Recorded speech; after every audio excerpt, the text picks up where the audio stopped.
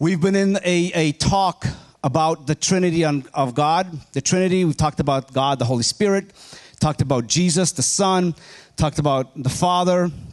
And we had different speakers talking about different aspects of God, or the Godhead, or the Trinity, or Triune God. And today I'm going to talk about the general God. We've talked about the persons of God, but I want to tackle this subject of God. And so sit tight, grab your phones out, grab your notebooks, grab some notes. This is gonna be more of like a teaching versus like a talk. So just prepare yourself. Most of the stuff that I'm gonna talk about, it doesn't really come from me. There are people who are just slightly smarter than I. And so I have borrowed a lot because the study of God and what it means is just, there's a lot of dynamics to it. And sometimes we think we know God. And I'll challenge you this. If you want to know how little you know about the Trinity God, the Triune God, the next time you pray to the Father, and then pray to the Son, and then pray to the Holy Spirit without regurgitating and repetition.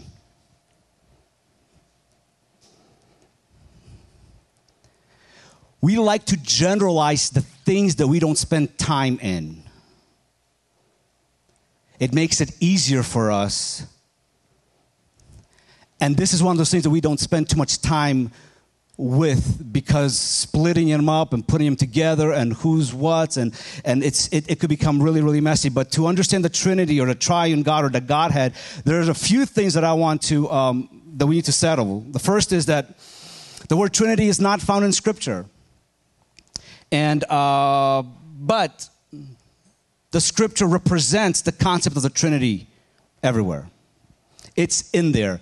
Just the word by itself is not found in it. So don't be distracted if you're like, well, the word's not in there. Yeah, omnipresence is also not in there, but it describes an attribute of God. Omniscience is also not in there.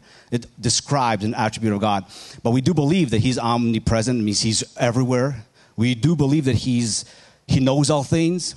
So we have words to try to describe or summarize in a way that we can try to understand. So although the word Trinity is not in there, the Bible is laced with this concept. The second thing is that the Trinity is a holy mystery.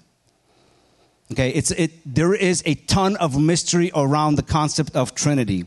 So it is difficult to understand and to comprehend. So faith is required.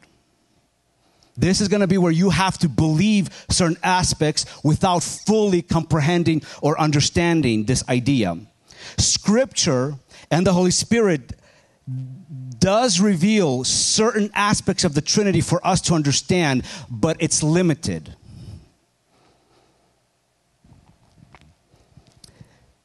The Trinity does not go against reason because it goes beyond reason. It goes beyond reason. So for God to be beyond the comprehension of his creation is what makes God God and us not.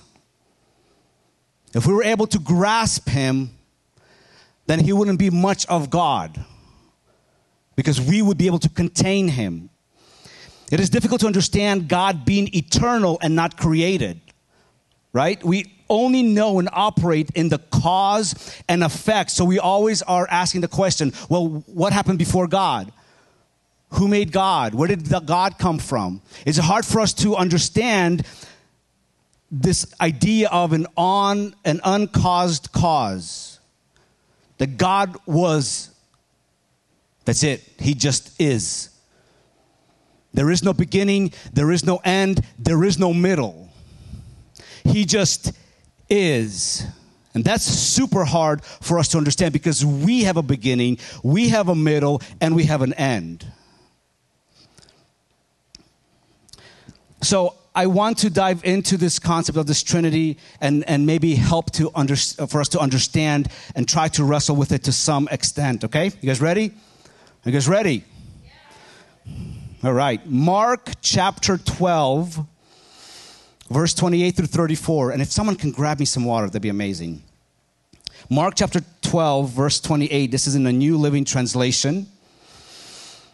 This is a story of of one of the teachers of the religious law was asking Jesus a question. And in verse 28, it says that one of the teachers of the law was standing there listening to the debate, and he realized Jesus had answered well. So he answered, he asked this question of Jesus. He said, okay, Jesus, he's like, you're smart, granted. Of all the commandments, which is the most important? And verse 29, Jesus replied, the most important is this: listen, O Israel, the Lord our God is the one and only Lord. And you must love the Lord your God with all your heart, with all your soul, all your mind, and all your strength. The second is equally important. Love your neighbor as yourself. No other commandment is greater than these. And I love how Jesus, even in answering the question, goes beyond what is asked. Because it's part of Jesus' attribute is to go beyond, is to give more. We want to find an end to him, and he has no end. And so, but I love this because there's so much more depth to this answer. Verse 32, the teacher of religious law replied, well said, teacher. Verse 32, you have spoken the truth by saying that there is only one God and no other. Verse 33, and I love this.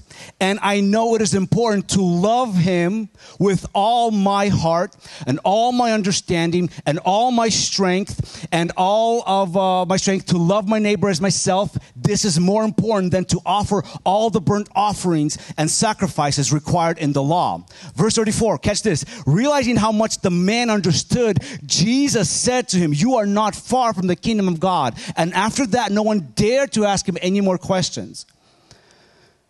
So it seems like the teacher asked Jesus something that the teacher already knew and Jesus already knew. But then Jesus says, wow, you are not far. But if you back up, as I was pondering this, I was like, wow, okay, so obviously this guy knows the law. So why would Jesus be impressed? After all, he's the teacher of the law. So what's so impressive? Where he says, oh yeah, you're not too far from the kingdom of God. But I want you to catch something, and this is where this transitions, and I think why Jesus paid attention. And in the NLT, it says it this way, in verse 33, this teacher says, and I know it is important to love him with all of my heart,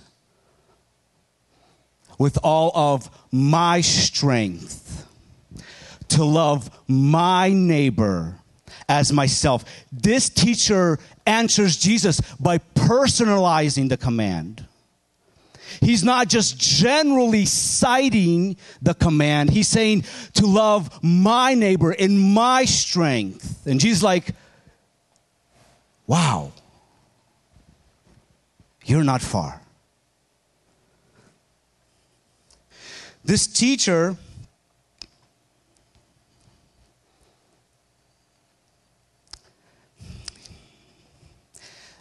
personalizing it, I think it's important to understand personalization of this thing. If I'm not married, I can do a great talk on marriage. But if I get married, my talk on marriage is going to be very different. That is that personalization of marriage. Same thing with kids. You talk about having kids, raising kids, until you turn blue. Then you have them. Then your mouth goes, boop. And God help. It's this stepping into the experience of raising squirts that you love dearly. But Jesus was quoting the Shema prayer, which is found in Deuteronomy chapter 6, verse 4. And Shema basically means hear, to hear. So I want to put up image 1. This is the most important prayer in Judaism and is spoken daily in the Jewish tradition. And this basically quotes Deuteronomy chapter 6 and verse 4 and on. And it says, hear, O Israel, the Lord our God, the Lord is one. You shall love the Lord with all your heart, with all your soul, with all your might. Take to heart these instructions with which I charge you this day. Impress them upon your children. Recite them when you stay at home and when you are away. When you lie down and when you get up, bind them as a sign on your hand and let them serve as a symbol on your forehead. Inscribe them on the doorposts of your house and on your gates. The Lord your God, the Lord is one. This is the foundation for a people who worshiped one God in a time where all others worshiped hundreds and even millions of gods. Theology calls this concept monotheism. There are three historical creeds of the church that encompass this idea of Trinity. And we're not going to read them all. We're just going to read the first one. Image number 2 is the Apostles' Creed. And basically, the creeds are widely accepted among Christians as biblically faithful statements of Christian orthodoxy or the right teaching. And so they had to clarify what is believed because there were false teachings began to circulate. And so in AD 120, this creed came out, the Apostles' Creed. And this is what it says. You've probably heard it. It's probably familiar. I believe in God, the Father Almighty, creator of heaven and earth. I believe in Jesus Christ, his only Son, our Lord. He was conceived by the power of the Holy Spirit, born of the Virgin Mary. He suffered under Pontius Pilate, was crucified, died, was buried. He descended to the dead. On the third day, he rose again. He ascended into heaven and is seated at the right hand of the Father. He will come again to judge the living and the dead. And then I believe in the Holy Spirit, the Holy Catholic Church. And Catholic means universal, not the Roman Catholic. It just means universal church. The communion of the saints, the forgiveness of sins, the resurrection of the body, and the life everlasting. Amen. And so image number 3, the creed of Nicaea. We're not going to read it, but it's basically just reaffirms and tweaks the original creed. And then we have the Chalcedonian Creed, which is kind of the same thing. It just continually tries to put everyone in line of what we believe about God. And the big idea, as I hope you've already heard, is this: God is one. God is one. So we call this Trinity, Triune, or Godhead. So as we begin to unpack this, what God is not is this. God is not one person with 3 different roles or modes of revelation.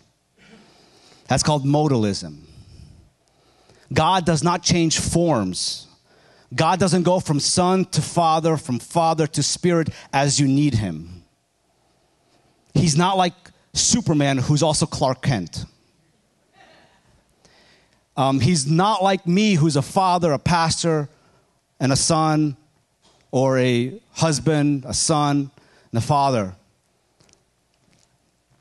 That's called modalism. And so that's not what, when we talk about the Trinity or triune God, that's not what we're talking about. Second is that we're also not talking about God, about 3 gods. That yes, we say Jesus is God, the Father is God, the Holy Spirit is God, but what we're not saying is that there are 3 gods, and we're just, for simplicity, call it God. Okay, that's called polytheism or tritheism. And poly just basically means many. You may have seen this image, and so I just want to kind of like get it up here and explain it. Image number 5. Image number 5. Is this good? You guys getting anything? All right. That's good. That's good. We're in church and we're getting stuff. All right.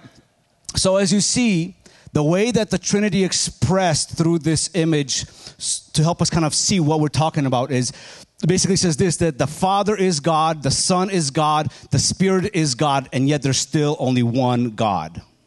Right? The Son is not the Spirit is not the Son is not the Father is not the Son. They are individual or persons, but they are God as one. And I'm not going to go too much into the detail of trying to explain this thing, but we believe that God is one, even though there's the Father, the Son, and the Holy Spirit. We're monotheism. We believe in monotheism. That means that God is one. God is essentially a trinity of three divine persons in one divine personal being. Trinity is one in essence, power, and glory. There is a difference, and Plato talks about this.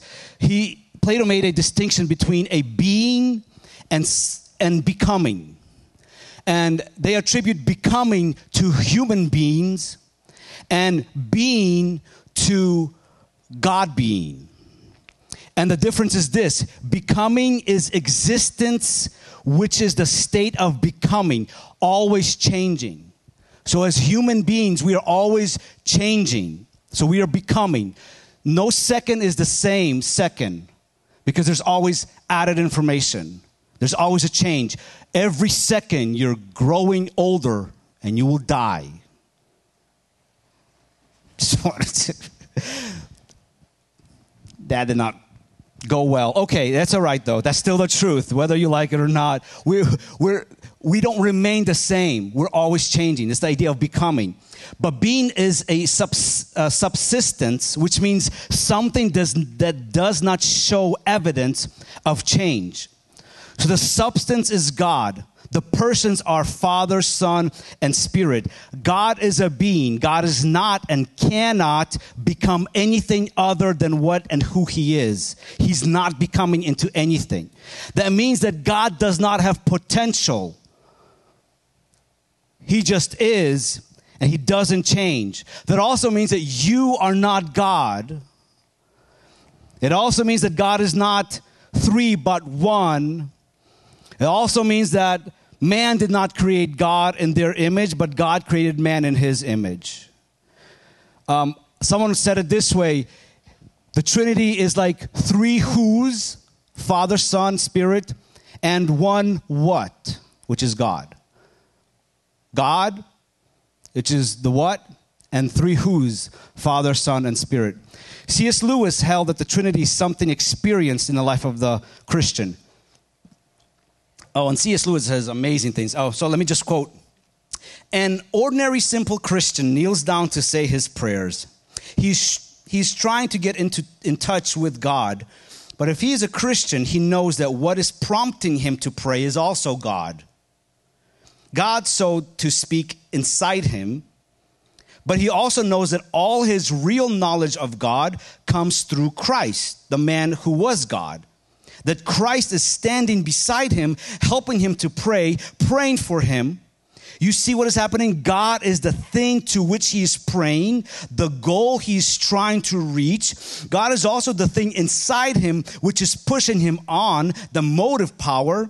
God is also the road or bridge along which he is being pushed to that goal, so that the whole threefold life of the three personal being is actually going on in the ordinary little bedroom where an ordinary man is saying his prayers. That's rich. The Bible distinguishes the persons. And I'm not going to go into all the scripture, but there's a ton of them. But what we find in scripture is that God the Father says I. The Son also says I. The Spirit can say I. The Father also says you to the Son, and the Son also says you to the Father. The Father and the Son use the words like he and him in referencing to the Spirit.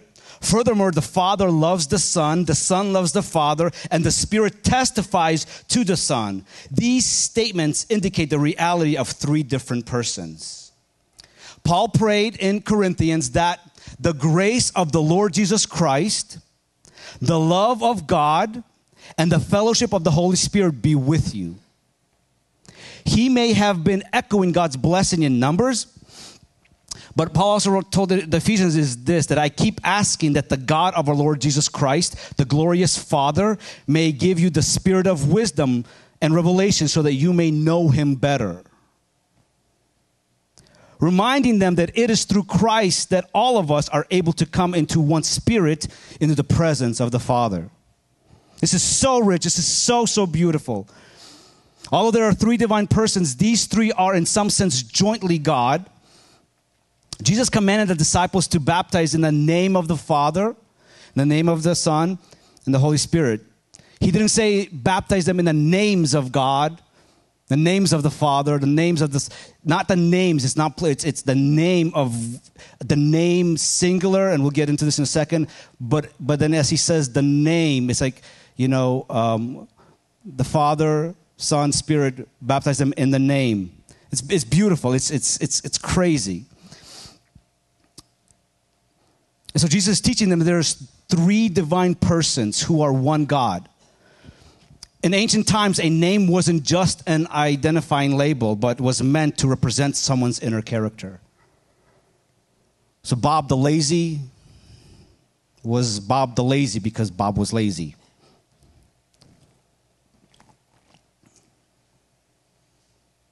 And if you're Bob, you may not be lazy, so I'm not saying that. Jesus' disciples did not abandon monotheism either in their view of God. Okay. Let me get into this. This prayer that we read, that the Jewish people prayed, this idea of monotheism, of there being one God, is not new to their prayer, and the origin is not Deuteronomy 6. It's actually in Genesis chapter 1, in the first 3 verses. And this is so... Just follow along if you can. Genesis chapter 1, verse 1 through 3. In the beginning, God created the heavens and the earth. The earth was formless and void, and darkness was over the face of the deep, and the Spirit of God was moving over the surface of the waters. Then God said, "Let there be light," and there was light.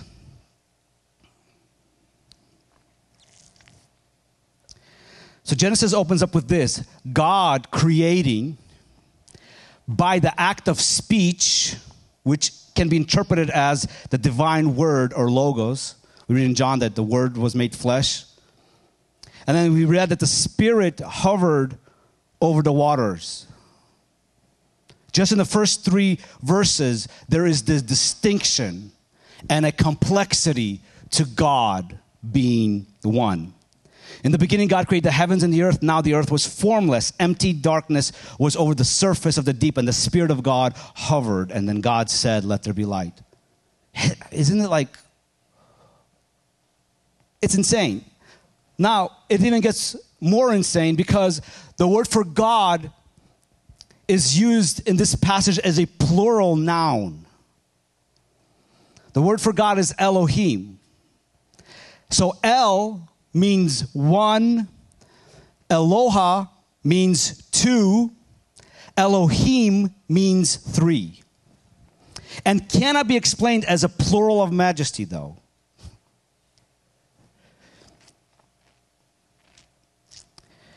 So God as one is talking about unity as well. According to W.A.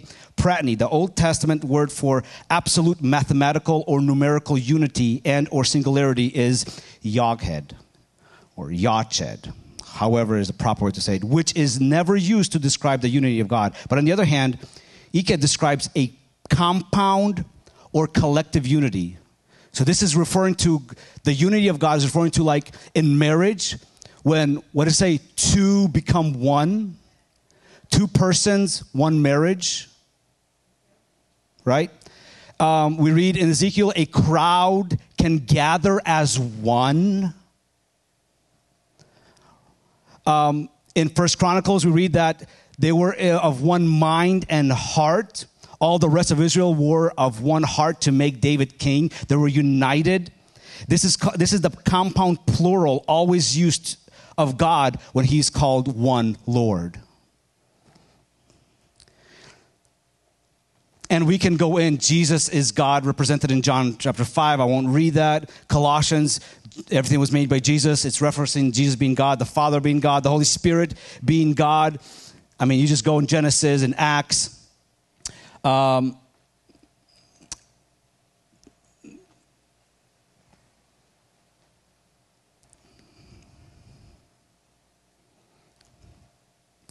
So now it's kind of interesting because as you begin to expand how we see and how we hear God, then there's a statement in Genesis that says that we are made in God's image. So there has to be a representation of the Trinity within mankind. And it's amazing because even with man, like there's so many aspects of Trinity. And this is why people get really with their analogies, the Trinity of man. There's so many different Trinity, analogies that fall apart that you have to really kind of hold really, really loosely to them. But then we represent God. We are made in God's image. This statement does not mean that God creates human to resemble him physically, because God is spirit. Right? God is spirit. Rather, it seems to support the idea that God endowed humans with a certain kind of awareness, one which animals and birds and fish were not given. Humans possess the capacity for reason, morality, language, personality, purpose, spirituality, experiences, and understanding, loves, truth, and beauty. These are unique to humanity. So these represent God, because God is a personalities, persons. He can be grieved. He can talk back. He can guide. He can dissect. He can discern. He is compassion. So in this sense, humans would stand as God's image, God's representatives on earth, as we are to rule and manage all of God's creation. So God placed mankind on earth to represent him. So we're made in his image to represent him. Oh, this gets better. This gets better. Oh man, there's so much Trinity from everywhere. I'm skipping, guys. I'm skipping. So the fact is that the Trinity in Scripture is found everywhere. I promise you, it's found everywhere. But here's the thing that we kind of cannot grasp. Image number 6. No matter how much you read it and agree with it, we still don't understand. You can put up image 6. 1 plus 1 plus 1 equals 3. There's no way around it. Maybe you can spiritualize it and say, well, in God's economy, 1 plus 1 plus 1 is 1. And so it's hard for us to grasp this idea of 3 persons and 1 God, 1 being. But if I were to offer you another image, next image.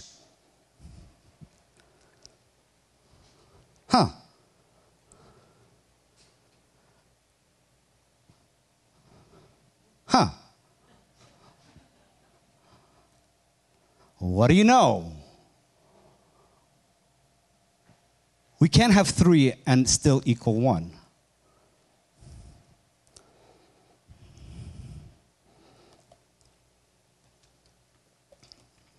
Okay, one more. I play music. And I like the musical analogy proposed by theologian Jeremy Begbie.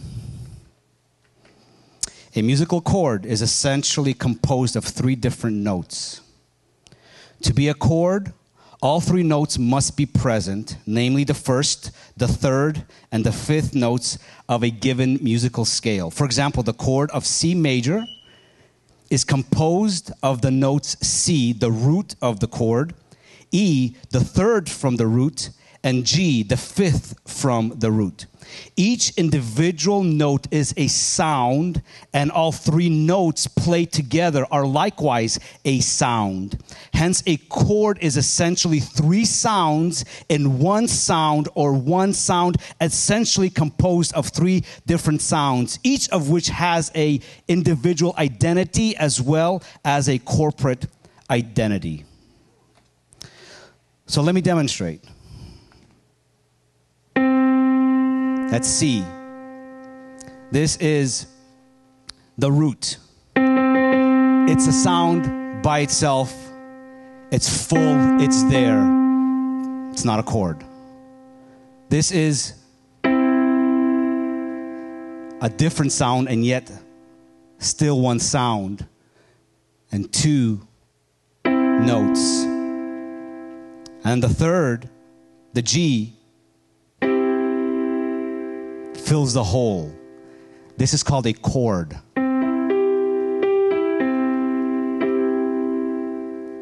And with this, you can do amazing things.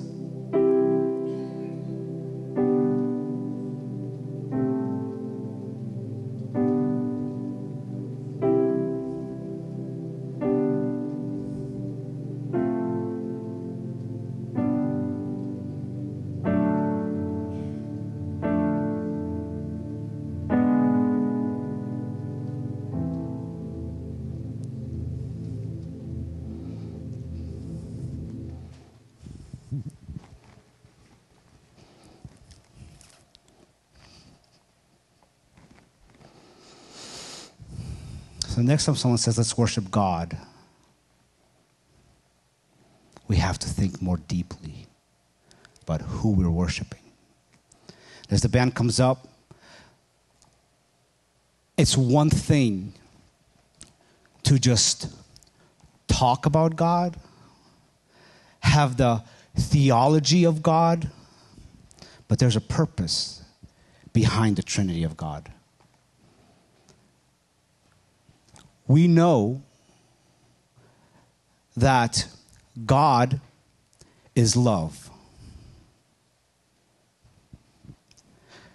We may not know that love is not God.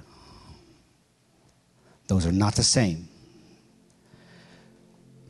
In addition to God is love, God also loves.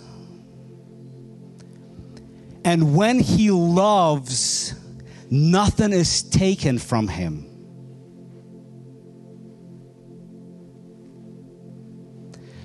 When he loves you, he does not become less God, even though God is love.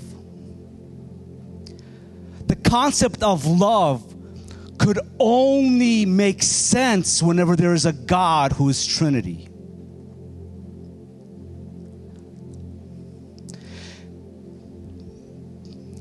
The root of love cannot be one loving themselves.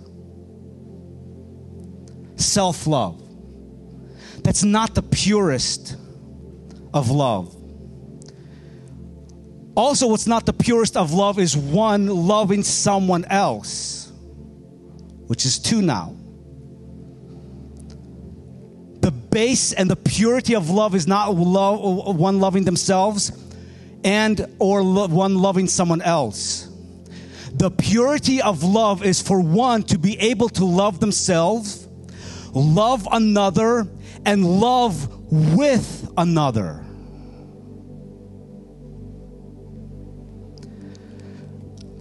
If God was not Trinity, God would not be love. Because then God would need you and me in order for him to love. And we know that God doesn't need anybody. He loved before he created you. He does not need us for him to love. He is a society, a community full of love without us. So when we talk about God extending an invitation, he is inviting us to his family of love. He's saying, I want you to experience what I experience as God. So we will create you in our image. That doesn't even use, it says, let us make man in our image so that humanity can represent this community. And so that love can actually be seen.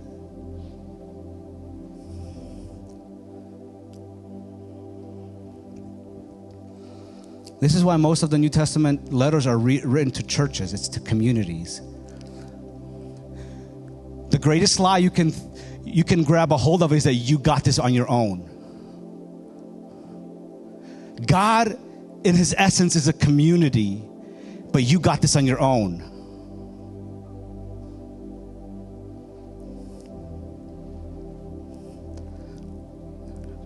Don't you just love that it all starts and ends with love? But it's so foundational. It's not just an emotion. This is why God does not give us permission to redefine love. anything that we know about love and perfection and purity and standards is because He exists. So the invitation that we always have is to invite you into the family of God so that you can experience love for yourself. So I want everyone to just close their eyes, bow their heads, and I just want to offer this invitation to you. A twofold invitation. One, if you've never stepped into a relationship with God, this is your moment. Whether you're here or whether you're watching. And it's simply this. It's a prayer that you can repeat after me, but the prayer is not the thing that saves you. It is you giving your heart and your life and your will and your past and your future to God. It's saying, God, I want to step into your family. And you step into God's family through Jesus, who died and shed His blood to make it possible. This is why Jesus is the only way, because He's God.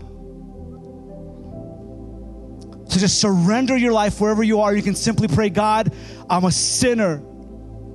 Forgive me. I need you. Save me. I invite Jesus to take over my life. I give you my life. Make me yours. The Bible says that if you call on the name of the Lord, He shall save you. And if you've called on the name of the Lord, please let us know so we can help you with next steps. Second group of people is those of us who have diminished God to our level. That we have diminished worship to our preferences. That we only show up for church when we feel like it. We only pray when we need something. We read the Bible so we can get points. Some of us just need to say, God, forgive me for not thinking more deeply about who you are. Because our worship comes out of revelation of who He is to us. He will be worshiped whether you worship Him or not. Now you have a choice, you have an option. But when He comes the second time for His people, you will be forced to worship. Because every knee will bow. Every tongue will confess. And so maybe some of us now have looked at God as just, oh, I worship God. I think we as Christian people in our culture have to take God more seriously. We have to take worship more seriously. We have to take our devotion more seriously.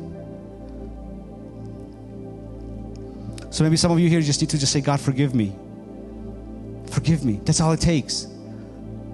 Be reconnected with your Creator. Let Him love you.